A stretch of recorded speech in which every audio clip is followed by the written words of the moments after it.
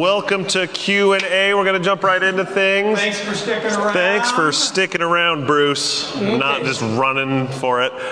Real quick, I'm going to put the phone number up just right off the bat, 360-447-8474. Who gave you a tiny chair? 8474. So text in all those questions like, why does Bruce get the tiny chair? Yeah, were you trying to do a thing where you're like looking? I've been trying for some time. I got this huge torso. It's only halfway there. Okay.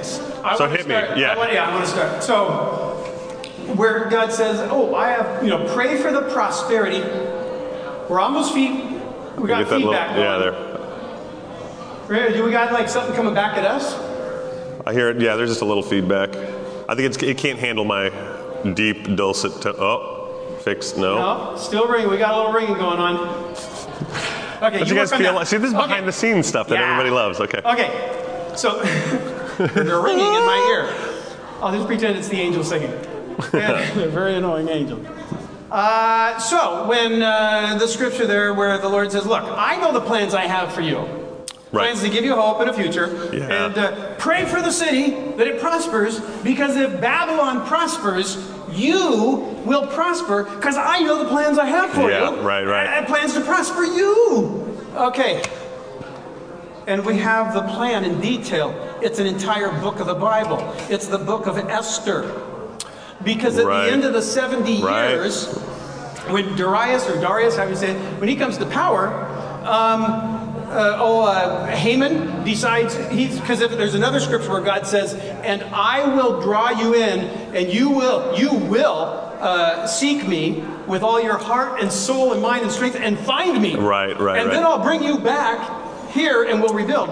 And so he does this in the book of Esther because Haman puts out this little edict that everyone everywhere gets kill the Jew day. Right. And on one day they get to go kill all of them and take all their stuff. Well, he doesn't realize that the king, who also doesn't realize, he's married to a Jewish woman. And so when she reveals that, of course, then the king is so upset with Haman, and he hoists him on his own petard. And kills him. But then, because you can't rescind an order that's been stamped, what he did do was he empowered all the Jews on that day, gave them permission and support, not only to withstand the attack, but to plunder anybody they wanted to. And everyone was so surprised how strong the Jews were, because they defeated there was like 122 provinces. They defeated them all and plundered everything they had, and then they got to come back to Jerusalem with it. So before Esther reveals herself, they're terrified. And they all go into mourning, and they're all crying out to God with all their heart and soul and mind and strength. God does it. So here he is, right when he first sends them. They're going to be there 70 years. He's like, look, pray for the prosperity, because you're going to plunder it and bring it all back. Right. And so if it prospers, I know you can't understand this, but if it prospers, you'll prosper. Right. And so I know the plans I have for you to give you hope, because he's going to draw them to love him, seek him with all their heart, soul, mind, and strength, and a future, because they're going to come back and rebuild. And so that's exactly what he does in the book of Esther. Yeah. The nation turns to him with all their heart, soul, mind, and strength. They get to see this big miracle. They plunder all of the, and that's prophesied in Jeremiah, about how God, when the time is right for Babylon to be recompensed, that he will plunder them from within in all of their territories, and those who were plundered will be the plunderers, and blah, blah, blah. Anyway, I just thought, that's good. I've never really known or heard before that there was an action. That's a reference to something. Right. Pray for them to prosper you. That happens all the time. I want to make sure, though, we have a couple of people saying that your voice is still lower. So if we're do we have a sound person? Give me the thumbs up. If it's not good, give me the thumbs down, and we'll just deal with it. They're saying that my voice is low. Well, technically, they said it's not as strong as mine. So I don't know if that means that it's just the volume, or if you just need some diction lesson. Let me talk like this. I did enjoy that. That was good. That was close. I know. I was doing the God voice, and all of a sudden I realized I'm just doing your voice. I know. I feel so bad for my kids and wife now if that's how I sound. None shall have dessert. Sounds like a command. Anyway. I want to learn how to do that. No, you don't. Through my little noisy fox. Okay. Well, for starters, I gotta ask. Yeah, what are your thoughts on there? Oh, I loved it. I love this stuff. Really? I love this stuff. I like parts of it. No, the installation. I love Joe's shrimp boat. Uncle Joe. Shrimp boat. That's Hey, a anybody real thing. remember Joe's Drive-In in LaConner decades ago? Nope. Joe's Drive-In, LaConner. Yo. That was my Uncle Joe. Yeah, and there was a shrimp. Right, like you would go to get shrimp. Yeah, they sold shrimp also, but it was a full-on drive-in. And he had a shrimp boat. He loved. Yeah, they made a ton of money on the shrimp. Wow. Okay. He had a big old ship out in LaConner, and so you know how you go to like there's a fruit stand or it's a seafood stand in Burlington. Yeah. Looks like a fruit stand, but it's not. And they sell the fresh, those local shrimp. Yes. And they're yes. so good. Yeah. Well, that's what he used to do. So you would go to the drive-in, you could get a shrimp burger, but get your hamburger and fries, and then they just had the big fresh shrimp, like the Shrimp Shack out there. Sure. Yeah. Same Very deal. Cool. But also, I would drive around with him because he delivered fresh shrimp to all the restaurants from like Everett to Ferndale that used those fresh shrimp, mostly Asian restaurants and all. Yeah. And so they would bag those things up and had this awesome. big van with coolers, and then we awesome. would drive them around to them. I want the bucket of butter to just walk around and eat things So this with. big old copper kettle, he had these little like glazed terracotta. They looked like just something out of the Bible days, and they just because they flat bottom, they wouldn't move around the ship, and so he just puts a cube of butter in each one, and then he just put them under the copper kettle because the heat from it would be enough, and so by the time they were done. That's amazing. And I love the whole shrimp analogy. I thought was spot on, especially like spot prawns. Spot prawns. I said it on purpose. No, I didn't. This parallel to living in Babylon and insulating from it, I think it's very poignant. Whatever your take is on everything that's going on, no matter what. No matter what. We feel like there's a lot of us feel like there's an opposition from some other side, whatever side that you're on, and that you have to walk a line. It's hard to walk. Because we rightly feel the opposition. It's Right. there that's opposition. Yeah. We mistakenly think they're our enemy. Right. Well, they're our opponents. And Yeah. I mean, yes, they're enemies of this and that and the other, but these are the people God wants to save. And Right. so if He's put us here, it's not because He hates us and wants us to be trounced by the enemy. It's Yeah. because He wants us to infiltrate. Think about what they did in Babylon. Who became the leader of the wise men? Daniel. Who became Nebuchadnezzar's right-hand man? Daniel. Right. Who turned Darius to the Lord? Daniel. Nebuchadnezzar put out an edict that the God of Daniel is the number one God of the world. Yeah. And if you do anything against the God of Daniel, we're going to come, or wait, that might have been Darius. So we're going to tear down your house and we're going to put up a stake and drive you through it. And then Darius, the same thing, where he so loved Daniel, and that he went to the lion's den, and then he put out a letter saying, here's fun trivia. He puts out a letter saying that everyone must worship the God of Daniel. Okay, we're told in the story that, and he's Persian and Mede. Mm-hmm. But we're told that the law of the Persians and Medes was very particular, because once an edict was made, it could never be reversed. Right. And it had to be acted on. And so he made this edict that everyone in his kingdom would worship the God of Daniel. And so where do the wise men come from when the God of Daniel shows up in person? Well, there's an edict. Right. You have to come worship him because he's here. Right. Oh, that's good. Yeah.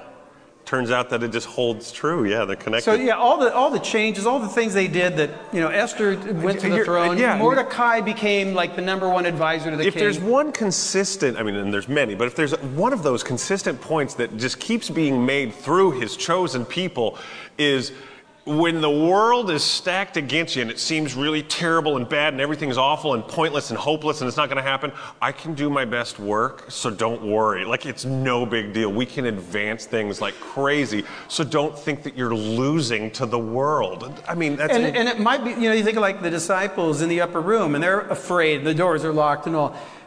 Use common sense. Right, right. You know, do what you must do the right things. But I think today's basic point is be visible, be bold, and be gentle. Right, right. Work for the peace. And I think I've just seen a lot of indignation. Yeah, somebody actually wants to know, have you always been the get in the other boat guy, or is that something that you had to work toward? Like, are you the hand me a beer guy? I've always been getting the other boat. I don't like beer, so no, I probably would have, you know what I would have done? Give me one. That's what I would have done, and I would have acted like I was drinking it. Yeah. But again, it's not to blend in. Right. It's to build a bridge, and boy, there's a huge difference. Yeah. And so I've never been what I call a Pharisaical stickler, where it's like, you know, oh, but how many drinks can you have before it's sin? And it's like, look, I think we just kind of know when we're sinning. Yeah. If you're sensitive to the Lord, if you're in His Word, if you actually have a relationship with Him, He lets you know, and it's if you're listening to that voice, it's there. And so I think there's sometimes it's just easier to have a set of rules, and we follow the rules, and then we think that that's our witness to the world. If I can really look like Jesus, kind of hide all the things I do wrong and bad, or that I think are, and be very religious, I'm really giving a good witness. And no, that's not pleasing to God. No. Your witness is show Him how it works. Right. Show Him that look what He's doing in me. Yeah. I'm a messed up guy. Right, yeah. That's your light. Yeah. And I love that, so that put it on a stand so that those who come into the room can see their way. And it's like, that's us. Wherever you work or play or whatever, be you, be transparent, authentic. Yeah. Don't overshare. Yeah. But let people know what God's doing. And if you are letting God change you, if you're responding to that, we're really going to talk about this next Sunday, by the way. Okay. Then they will see that, and that will be the witness. Mm-hmm. And as they watch you change, and all of a sudden you're not swearing, and it's not just that you're not swearing because it's religious, it's like you're changing.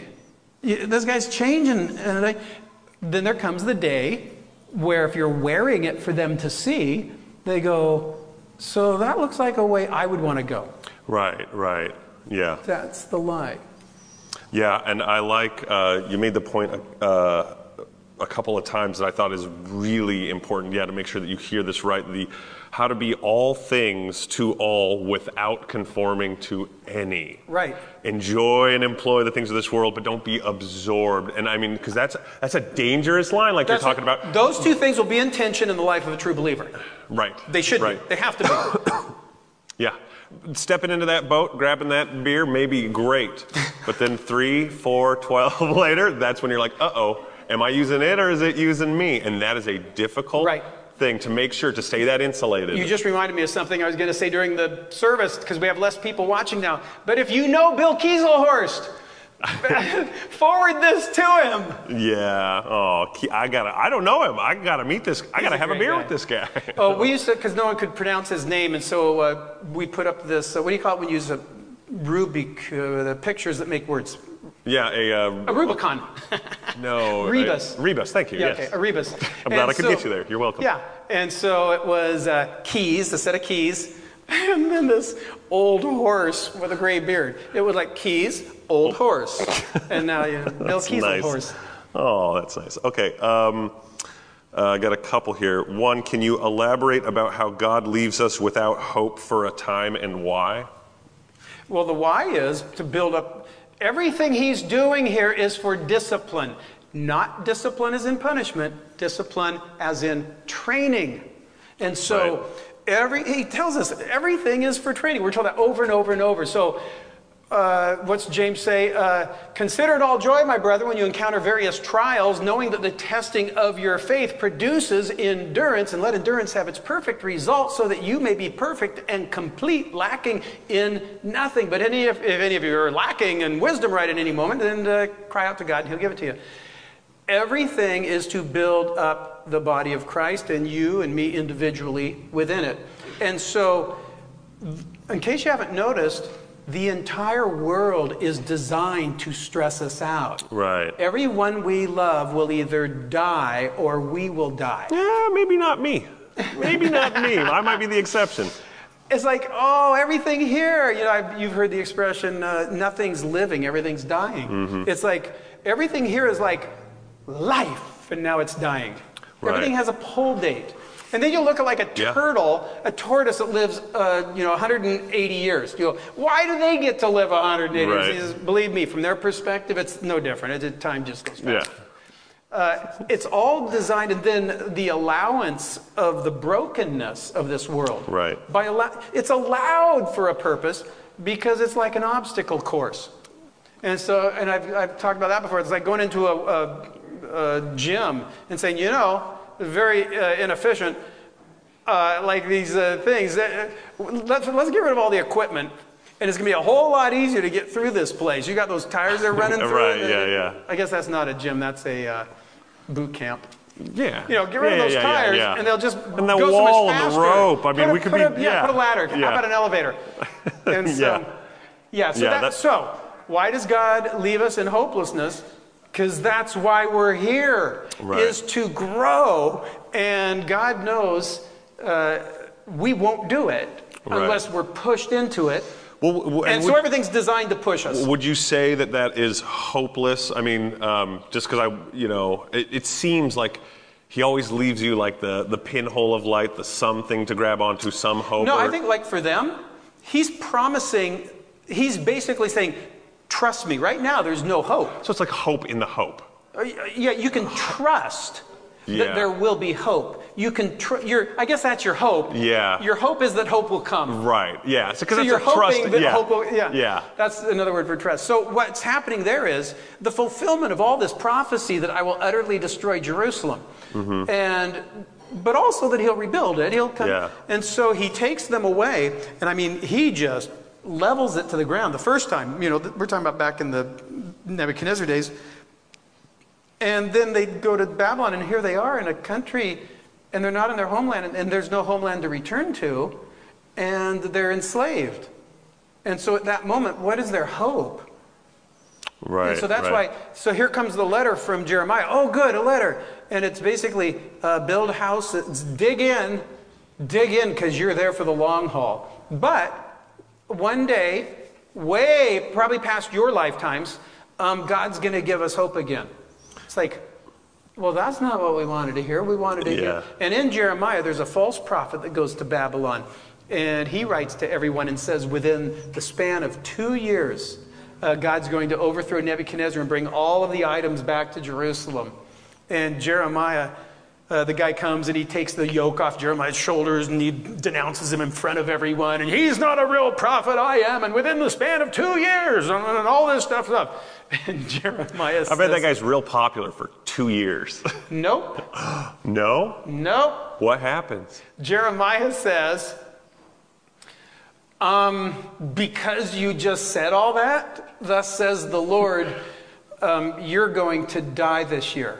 Yeah, smite. So that they'll know that you're not you don't speak on his behalf. And the next line is, and sure enough, it doesn't say sure enough. It just says, no takebacks. It says, and he died that same year. And it's like, wow. Yeah. There's when God wants to make a point. You didn't let me finish. I was going to say. And so when that guy was, because there's a guy going, no, don't worry. And then he's dead. Yeah. And all of a sudden, Jeremiah, that's how you would prove, we saw the rules of how you prove a prophet is from the Lord. They have to say something that will happen in the immediate future so that you know that they are of God or not. Yeah. And Jeremiah is really good about speaking things against the guys who are only prophesying way in the future. It's like, in 2 years or in this, that. And they're not saying things that'll happen right away. Yeah. Because they know they're just, blowing smoke.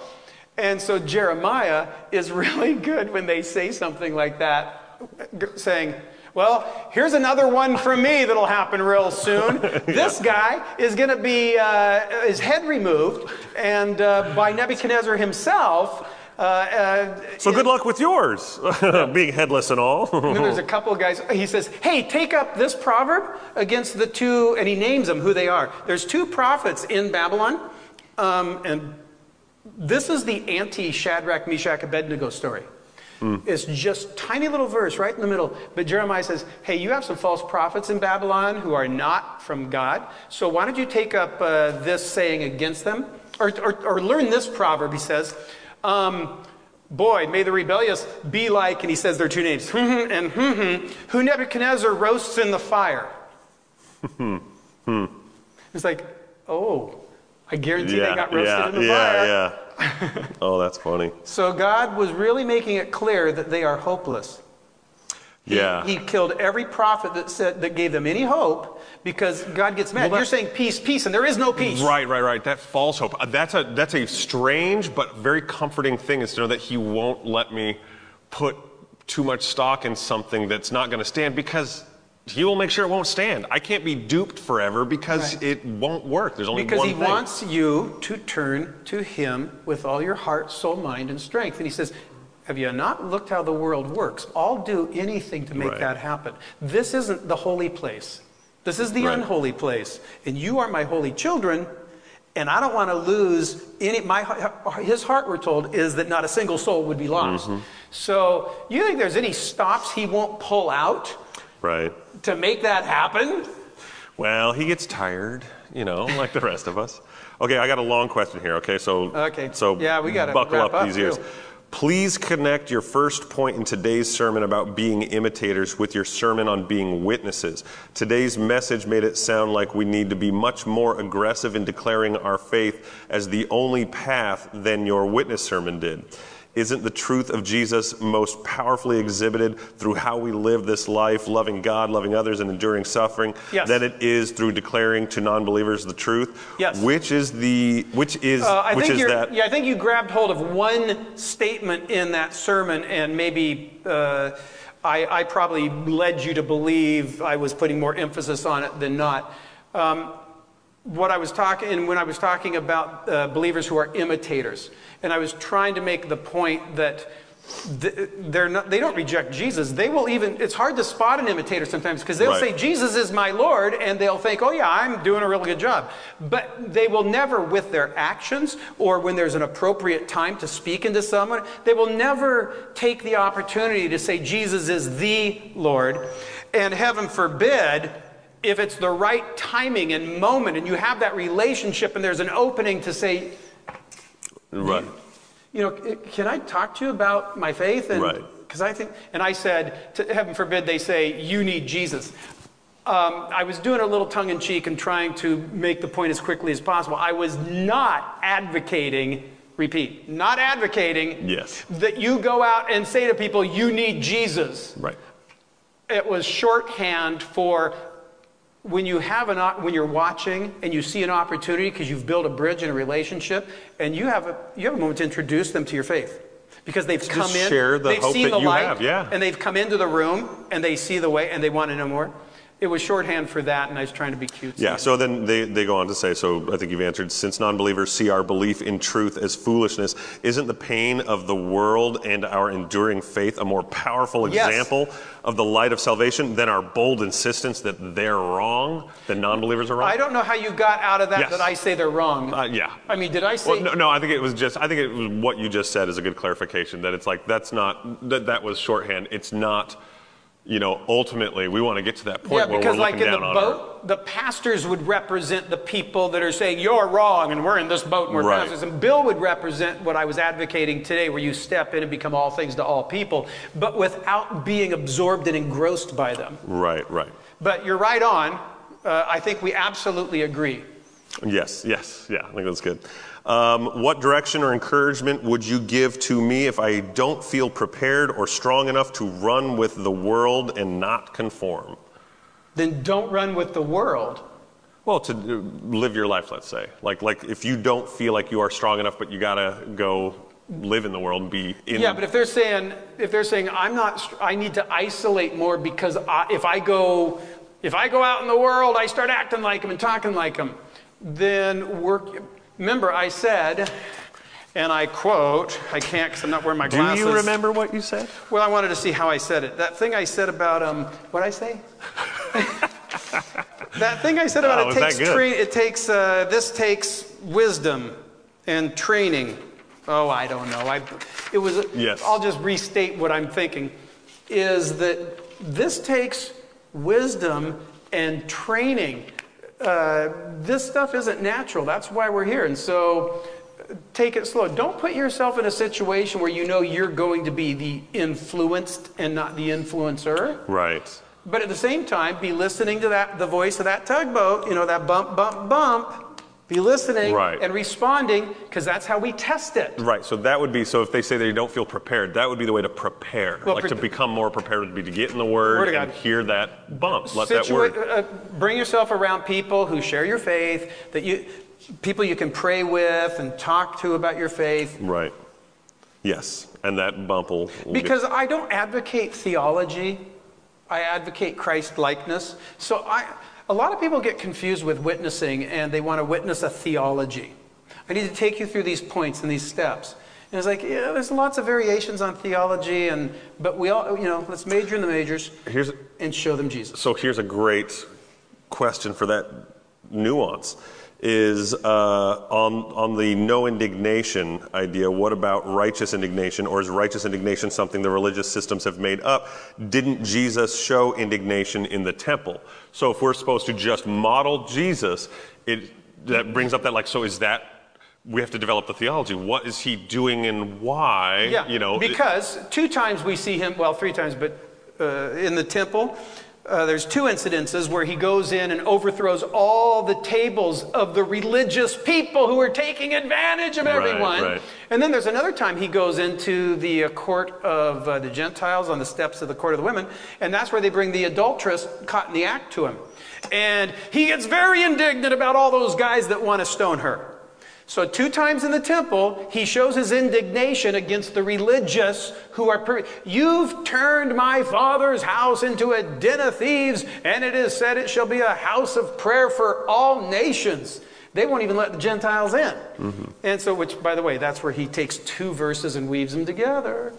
So yeah, you just see that Jesus is always indignant toward the religious who are making it harder for people to see the mercy and the love of God. So what if somebody's feeling that, though? What if somebody's feeling that this church or this group is doing that same thing? So they feel like if I should be like Jesus, am I supposed to go? What if that's us, Bruce? Then come get us.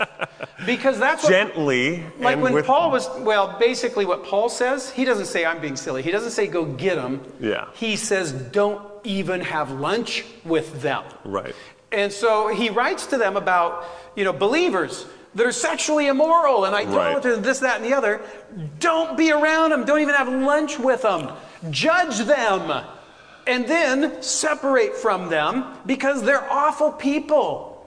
And then all of a sudden everyone's going, oh, we need to be religious and we need to get indignant. We need to separate from the sexually immoral and this. So he writes this letter and says, oh my goodness, I didn't mean the people of the world. You thought I meant, no. Everyone out there is doing whatever they're doing. Right. That's who we're going after. No, I meant, and he goes on, I didn't read it, but he goes on to say, I meant the people in the church. Right. That if they are this, that, and the other. Right. Don't even have lunch with such a person. Right.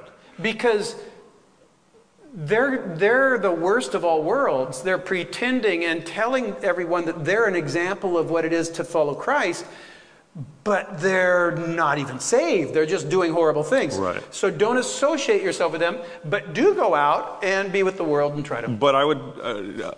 So he doesn't say go attack them, he says... Right, and I would think, and you tell me if you agree or disagree, that only righteous indignation is reserved for Jesus. That is something that's a little bit separate in that we are not perfectly righteous, so we have to qualify it with insofar as we understand it. I'll be like, I feel like I am righteous in this thing, that this is not against it, and I don't like what, that these are those people, these Pharisees to me, but I can't be as certain as Jesus because I'm not Jesus. I don't have my righteousness complete. I agree with you, except in the extremes. There are definitely times where somebody is calling themselves a Christian, and then they are doing something that is so. I gave that example, I think, last Sunday about the guy that he had an affair on his wife. They're not even divorced. She comes to second service, and he brings his girlfriend to first service and starts introducing her to everyone as his angel that God brought him. Yeah. Now. Yeah. I know enough of the Bible to know that is so wrong. I can't find on so many levels. Right. There's a few of those places where I think that there's nobody on the other side of that fence in all of Christianity. So when we approached him and gave him an ultimatum that you can't be in this church telling people sin isn't sin, and we were very polite and we were very kind. Yeah. And if he would have said to us, and he went away. Well, then he doesn't want to be here. But we love you, but we would rather see you restored. You know, it's that whole thing about kick them out of the church so that they may be restored.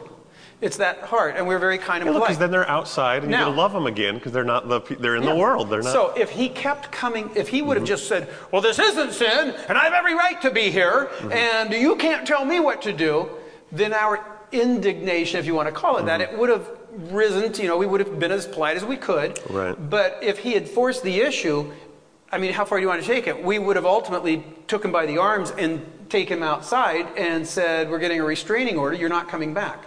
So, that's how it works in the real world. We've never had to do that with anyone, but yeah. But that's because politeness usually works. We hope. I know it's trying times, and we'll try. But so we encourage everybody with that modicum of restraint and respect and politeness. So even if you do feel like you have that righteous indignation, to test those waters, and by all means, check it against every word of Scripture. Yeah, because Jesus was surrounded by the respected religious community that knew the Word of God, and they were telling everyone, this is not the Messiah, this is Satan, this is the devil. And so, they... he went and showed them miracles, and he showed them Scripture, and they're not buying it. Yeah, that's a good point. So it wasn't just a church, it was Jerusalem was the holy city that he put his name on. Yeah. And so you guys need to be kicked out, but you're staying here, and so he just rises to the level that they're... Yeah. And signs and wonders hard to refute. Okay, I think this would probably be it's Mother's Day. We got to let people go have Mother's Day. How did it get so late? I don't know. Your fault, let's just say. Okay, so I think that's all we got. It's Happy Mother's Day to all of the moms. Happy Mother's Day to you. I know, yeah. Thank you. I'm going to go tell all of the mothers in my life how wonderful they are. We love them. We appreciate them. I assume you are too. Yeah. My daughter is a mother. My daughter-in-law is a mother. That's right. My wife is a mother. That's a weird perspective. My dad married, that makes her my stepmother. I don't know why I get that. I called her my mother-in-law the other day. And it's like, no, it's not my mother-in-law, stepmother. So happy Mother's Day to stepmama and wife mama and daughters mamas. You mothers, all you mothers out there. Okay, all right. You talk like a fisherman. I was. All right, we gotta go. We'll see you guys later. Love y'all. Love y'all. So glad to do this. Let's do it again next week.